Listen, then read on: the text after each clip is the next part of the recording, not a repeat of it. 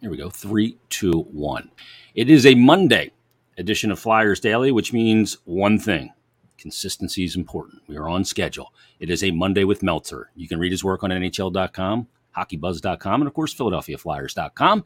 All-around good guy. It is Bill Meltzer. Billy, how we doing? Doing well. Some news to talk to as we get into this. And, we're still, about 70-something days now from the start? Yeah, I think we're about 72 days away from the Flyers starting. Let me give you the exact number on that. 73 days from the Flyers season start on October 13th at Wells Fargo against the New Jersey Devils. And we're going to get into the effect of coaching and this coaching staff in just a moment. But let's start where you just mentioned with some news. We've gotten some news over the past couple of weeks that obviously Morgan Frost signed his RFA contract. Tanner Laczynski signed his contract, Isaac Ratcliffe, and then we get news on Friday that Owen Tippett has signed a 2-year deal with an average annual value of $1.5 million. Bill, I thought he was going to get maybe a little bit more than that. I thought he was around a 1.9 guy. Yeah, I thought in the $2 million range.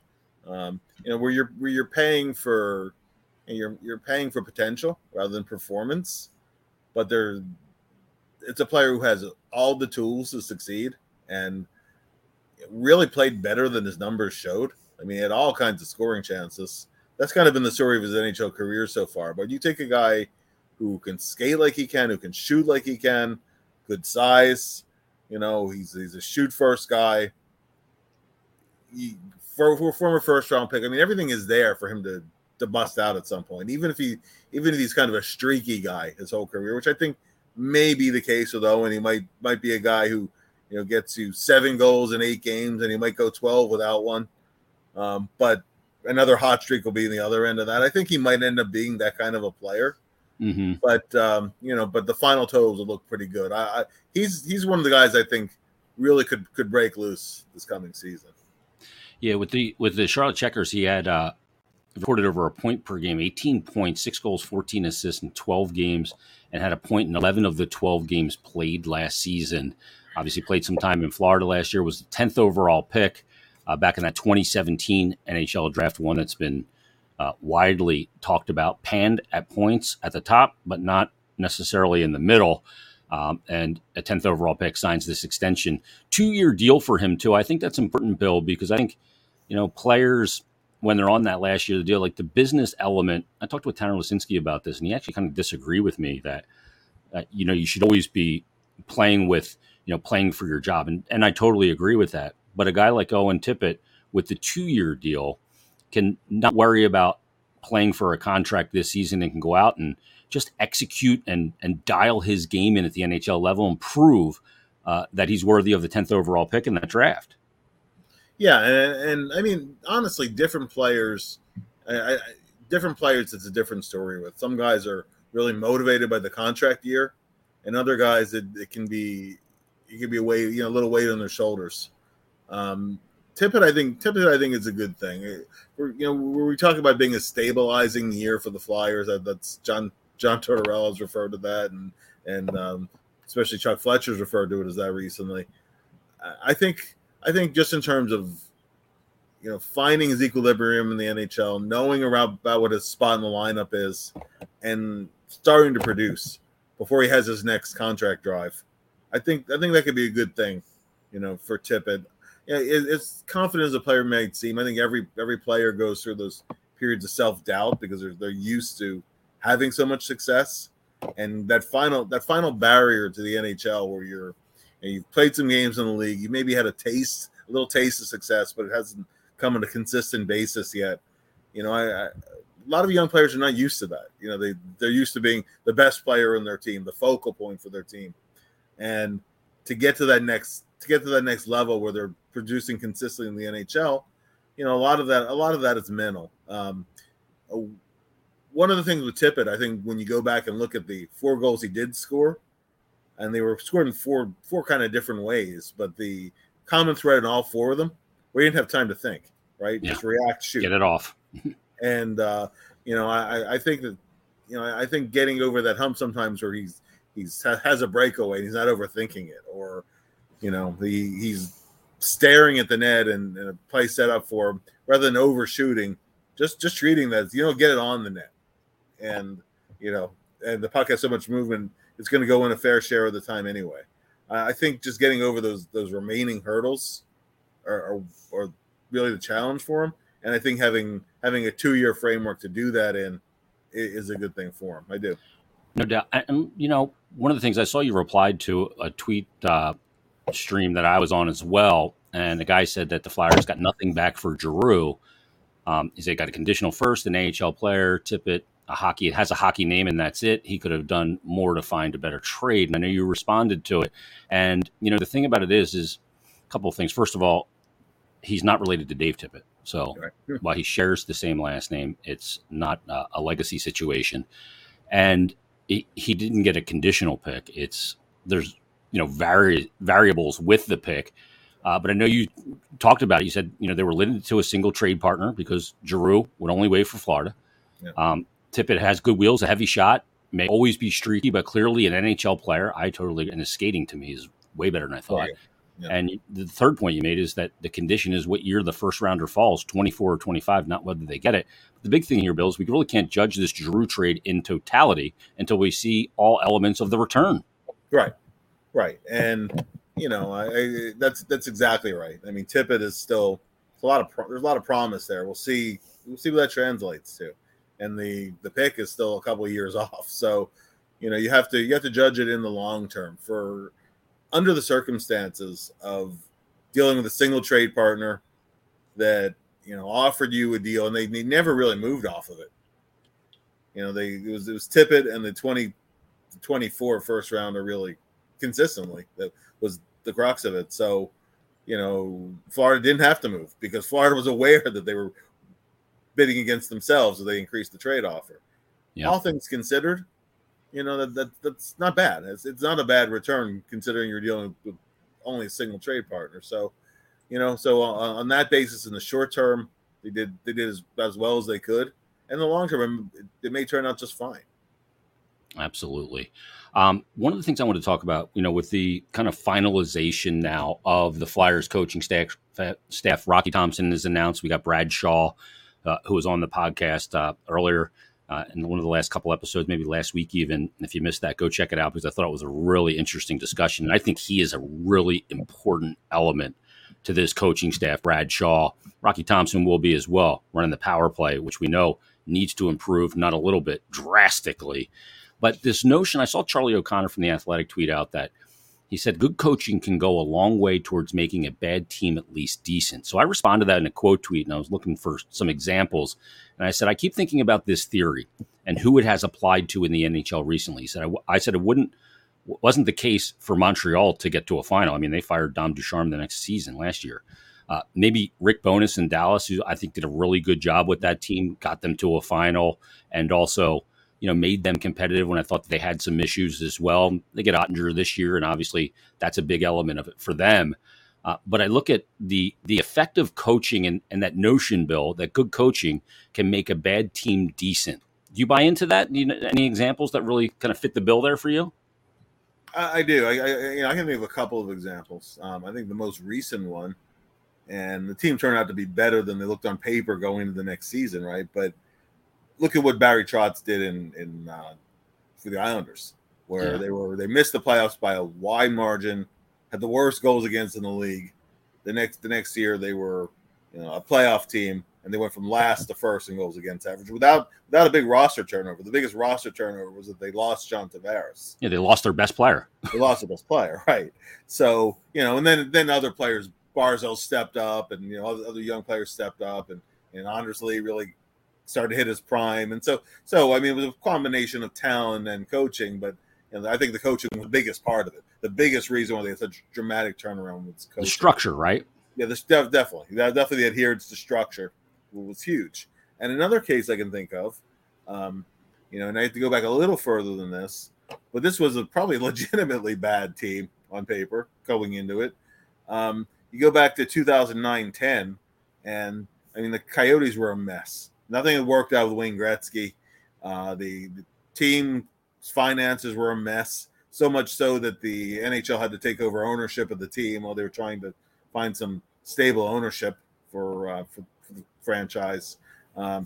Every pundit picked the Coyotes for last in the West or bottom 3 in the NHL. And Dave Tippett came in as coach, and once again, it was largely adherence to structure. And lo and behold, they were a 100-point playoff team that year.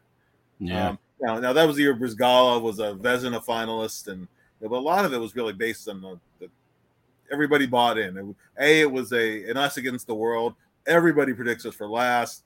We don't even have an owner to the team. The league has stepped in. We're a cap floor team, et cetera, et cetera, et cetera. Right.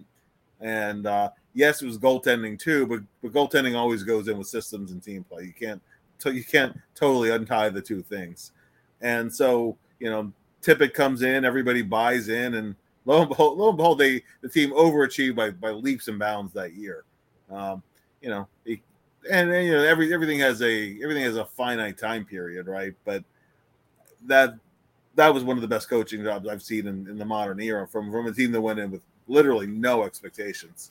Yeah, I mean, their leading scorer that year was Shane Doan with 55 points. He had 18 goals and 37 assists.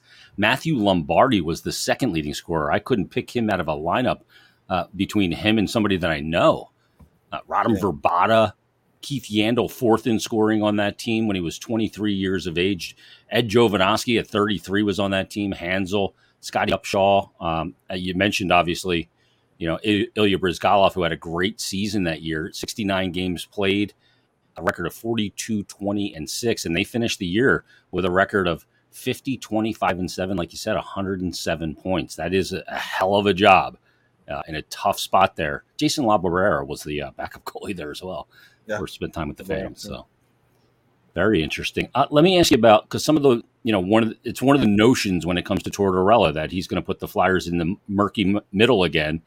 One of the guys that responded to my tweet said the Blues, Kings, and Bruins in the 2011 to 2019 time frame, none of them had superstars. He said, I think goaltending and coaches is the reason why most teams are successful, because the Maple Leafs and Oilers have superstars and they still can't make it to the finals. The Blues, I would agree. They didn't have a superstar. Ryan O'Reilly is a star, but not a superstar. Maybe the same thing for Tarasenko. They rode Binnington in that, and they also had Pietrangelo on the blue line.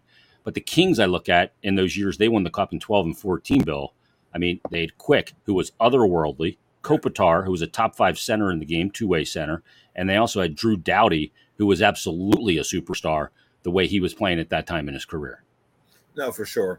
For sure. I mean, it's always, not to mention Carter Richards and everybody else, Dustin Penner, all those guys. Right. Yeah. Yeah. Those are very deep teams. And those are teams. What was interesting about those teams, Jason, was that when they won the Cups those 2 years, they were kind of laying in the weeds to some degree, especially the first Cup year. Yeah, they came back from an 0-3 deficit to go on and win that Cup. That was the second Cup. They came back from an 0-3 deficit. Yeah, and then from then on, there was no stopping them. Yep. The first Cup that they won, people forget. And besides covering the Flyers, I was covering the Stars at that point too, covering both teams. On April the 2nd, Dallas was in first place in the Pacific, and they basically, the bottom dropped out after April 2nd. That was, I think the season ended on April 8th. And then the Kings got hot. I mean, but if Dallas would have had a winning record over the remaining games, they'd have been in, and LA would have even missed the playoffs. So they're like the Flyers in 2010, where they got in the final game of the season. LA just got hot at just the right time, and they had the talent all along. Actually, Terry Murray started the year as coach, and they finished with Sutter, but they couldn't score. They could not score at all, and suddenly they got hot at the right time, and they carried it through the end. And then then when they won the second Cup, again they were down 0-3 in a playoff round. I think it was even the first round, and they go on, win the series, and win the Cup. So there are a lot of lessons from those teams, but the coaching aspect too was huge for it. It was a great coaching job by Sutter. It also tells you sometimes the way you sequence coaches. Yeah, is really important too. When Terry Murray took over, they had no identity. They were a team that need to learn how to play defensive hockey, and learn to quote unquote play the right way, right? And then Sutter added another element. Maybe if you would reverse the order, maybe they wouldn't have won the cup, or maybe Terry Murray would have come into a situation where a team had everything but the structure, and he could have put them over the top. Really, that's the thing too. Sometimes where it's very situational dependent, but there are bigger picture things you can take away. Absolutely. I mean, I look at it too, and that team, the goaltending, they got from Quick, and I mean, great depth. And Justin Williams was on that team, and he was obviously in the playoffs just so clutch. I guess you could look at maybe Gallant in Vegas, but I kind of look at that as, they were the island of misfit toys, and that was their calling that year. And maybe it was just like a destiny situation where all these guys, were jettisoned from their other teams. Sometimes, sweeteners were sent for Vegas to take them. So that gives a lot of motivation to players to prove, that they're worthy. And that combined with Marc-Andre Fleury and, Gallant did do a hell of a job that year. I don't know that that was the case for the Rangers this year. They look more legit to me than a team that was, in essence, not very good and making a bad team at least decent. Plus, you had Shesterkin as a big factor there as well. And goaltending can always, find me a good coach, I find you a good goaltender, right? Yeah. What comes first? Does it go hand in hand? I don't know.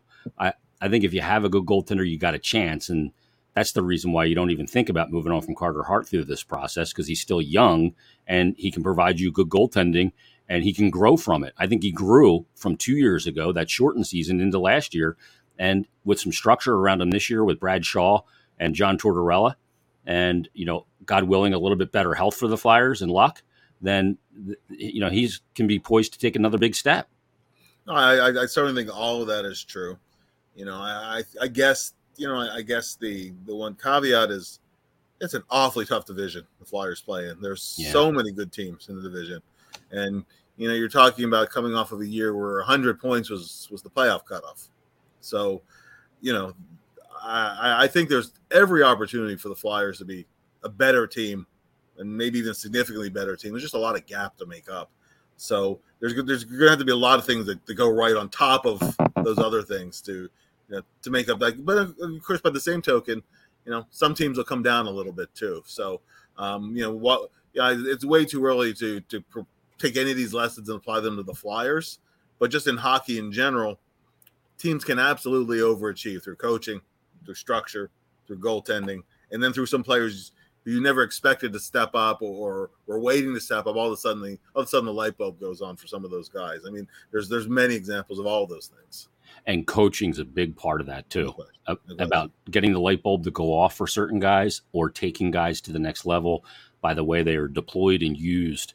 And we'll see what that is for the Flyers, whether that's a Travis Konechny that can regain his form and maybe then some, whether that's Kevin Hayes, who has a chance this summer to actually train and not rehab. And, the multiple surgeries that he had heading into, the first 2/3 of that season, he didn't look like an NHL player. He looked like a beer leaguer the way he was moving. And then he had that drainage situation and he came back from that and he looked like Kevin Hayes year one in the final part of the season. So I think he takes that into the offseason and maybe can build on that. And then obviously Sean Couturier, and we'll see what he can do with Tortorella. You get the sense that that's a player that Torts will really like. Yeah, absolutely. Absolutely. And just, and we've talked a lot about the Flyers' issues with player development, what's beyond their control and has been a factor with so many of these guys, so many that it's almost mind-boggling, has been injuries, whether it's a variety of injuries as well. Yeah, whether it's hips and shoulders seem to be the biggest thing, but it's been other things too. Didn't Ratcliffe have a lung? I had a collapsed lung. Yeah, broken ribs and collapsed lung. Yeah. Unbelievable. Yeah, and and then the guy like Lazinski hurt surgeries on both hips. Forster and Frost both had the same torn labrum in the shoulder.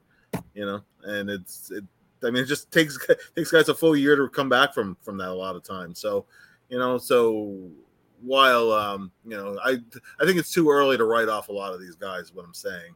And you get a guy like York takes the next step on the blue line. Tippett and Frost play like they're capable of, again, it's probably not, as Alan McCauley said. How likely is it that every player is going to step up? Like, all these young guys, no, that's probably unlikely that everybody's going to step up. But if a few do, then all of a sudden you become a more dangerous team, as well as some of these veterans who've had injury issues too. Yeah, that and guys getting back on the right path, whether that's Konechny, whether that's Provorov. Can Sanheim build on last year as he heads into a year away from unrestricted free agency status? And, the slander on a guy like Rasmus Ristolainen, but people conveniently forget, and I know that Anthony DeMarco mentioned this on Stick to Hockey Live, that he had heard from somebody in the organization that when both players were healthy and on the ice, they played 90% of their ice time together, Ristolainen and Sanheim. Yeah. Sanheim gets lauded for the step he made, but when you're assessing defensemen in a pairing, they do go hand in hand. It's easier to assess a pairing of D-men than it is three forwards on an offensive line. And, the effect that they can have on each other is more pronounced because it's the pair, the two, right, in their job and how they complement each other. And a lot of the Ristolainen slander doesn't take into consideration the step that Sanheim made last year. No, for sure. And Sanheim would be the first one to tell you that. Yep. Travis is usually a guy of few words, but if you start talking about the pairing with Ristolainen, he goes into some detail about, hey, you know what, I found I had a lot more space out there. I could make some plays, and he credits Ristolainen with an element of that. And with the forwards, to me, not to get too off track here, but to me, with forwards, the most effective forward lines, all three guys have a specific role in the line. You have your shooter, you have your playmaker, and then you have a guy who does a lot of the dirty work. Forechecking in the D zone. Exactly right. And that's a big part of turning offense into defense too. You have the guy who gets back in the back check and helps you break out of the zone. All those things. Everybody has their role that they play. And the same thing too in a defensive pair. One guy might be the more physical guy. One guy might be the more mobile guy who moves the puck. But nobody in the NHL truly carries a partner. That is a complete myth. If the NHL is just too tough. The competition is too tough. Yeah. If a pairing's successful, it's never because of just one guy. Both guys have a role to play, and one guy might do more of a share of the work with the puck. And I think that I think you could go down the line there. I think for a lot of years, and not to compare it by any means Sanheim and Ristolainen to Mark Howe and Brad McCrimmon, because that's an unfair standard. But for a lot of years, Howe got all the credit, and really Howie would tell you they never played with a better partner than the Beast. Yeah. And McCrimmon had a lot to do with it. One guy plays the not sexy role, and the other guy plays the sexier role. Right. Yeah, exactly right. I mean, the guy who adds more up ice tends to get a lot of the attention. But you saw it with Kimmo Timonen and Braden Coburn. You saw it with Eric Desjardins and Chris Therien. Right. And Bundy was the complementary partner on the pair. Yeah, but he was a perfect complement to Desjardins, yep. or even. And here's two guys of unequal ability, but you could look at Pronger and Matt Carl. They really worked well together. They did because Carl did all the things that complemented, what Pronger did, and then he added some things to the pairing too, like a quick stick, for example. Yep. And it played really well along with Pronger. Now you put Carl with other guys, maybe some of those pairings didn't work as well, but really it's the combination of the two guys together that make it work.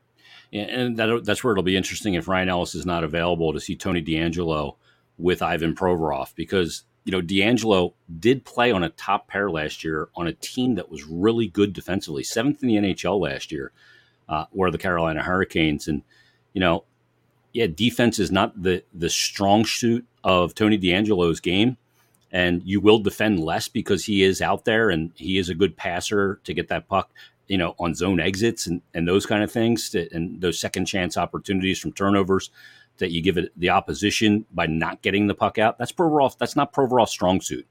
It turns over the puck in that situation. But if you have a guy, and we saw it with Cam York with Provorov to an extent, York is a guy that can make that either 6 or 8 foot pass or that 20-foot stretch pass with extreme effectiveness. And you saw the dynamic of the pairing change because of the complementary nature of the partner. Big element there. And that's going to be a big thing to look at with Tony DeAngelo and Provorov, provided Ellis is not healthy. No, absolutely. And, when you talk about defense also, there's different aspects to it as well. One thing that, I'll go back to when Shane Gostisbehere was here. One thing Ghost was very good at, he didn't get a lot of credit for, was he was good at breaking up entries. So he had a quick stick in the defense. So his guys were even trying to enter the Flyer zone. He'd break up a lot of plays before they even got into the zone. And then they would turn around and attack. That's why that year when he and Provorov really clicked in 2017-18, that was a big part of that. Now Ghost, once the puck gets into your zone and you put it behind him, he has to go back and retrieve it and break out. He's vulnerable to the forecheck, not great in coverage, etc. But in terms of quick stick and being able to make that first pass, because Ghost was good at that too, making the pass out of the zone. Yeah. That describes a lot of things that DeAngelo does well. So there is a chance for some chemistry on that pairing. You know that DeAngelo is a smaller guy, and plays around the net. He's not going to be the best defender you might want, and he might under some forechecking pressure turn some pucks over too, because guys who handle the puck a lot tend to turn over more pucks. Yeah. But but just in terms of transitional game and breaking up a certain amount of plays that if that Justin Braun was defending in the neutral zone, because I always loved Braun in his own end, where he would stick to his guy like glue, and he took good angles on guys, was good at tying guys up around the net. Good gaps, very good gaps, because he knew he's not the quickest guy, so he would take the right angles on guys. So there's always a give and take there, but I think that when you think of playing defense, I think you have to think of it as all the elements that are involved in it, not just not when you say defense.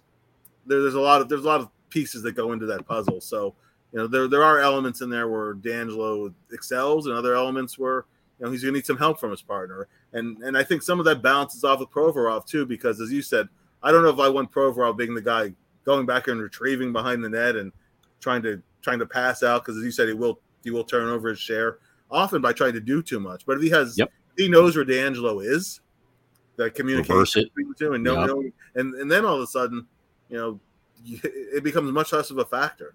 And that was the thing with Braun. There's a little trade off there. You're gonna have a harder time breaking out of your zone.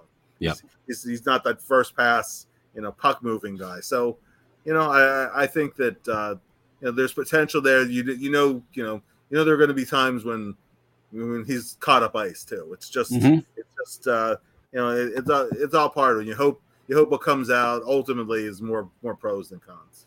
Yeah, and as a net positive player, one of the other elements too with a DeAngelo Provorov pairing is just the personality difference is so pronounced between those two guys. That's going to be interesting to see how those two guys work as partners. Yeah, I mean, we'll kind of get into an episode on that as we get closer to camp in maybe late August and talk about the personalities, the chemistry, and all of those elements and how they may work and how they may develop or come together as a group, because that's going to be a big part of it. And that's something that John Tortorella is going to be preaching in a big way. And he's going to play that card. Nobody believes in us. I can see the earmarks of it already. Bill, great job as always. Appreciate it as well. We'll talk to you next Monday for another edition of Mondays with Meltzer as the hot summer continues, but hockey not that far off, just around the corner. Rebuild stuff at PhiladelphiaFlyers.com, NHL.com, and HockeyBuzz.com. Always great stuff there. Everybody, thanks for listening. We'll talk to you next week on a brand new Flyers Daily.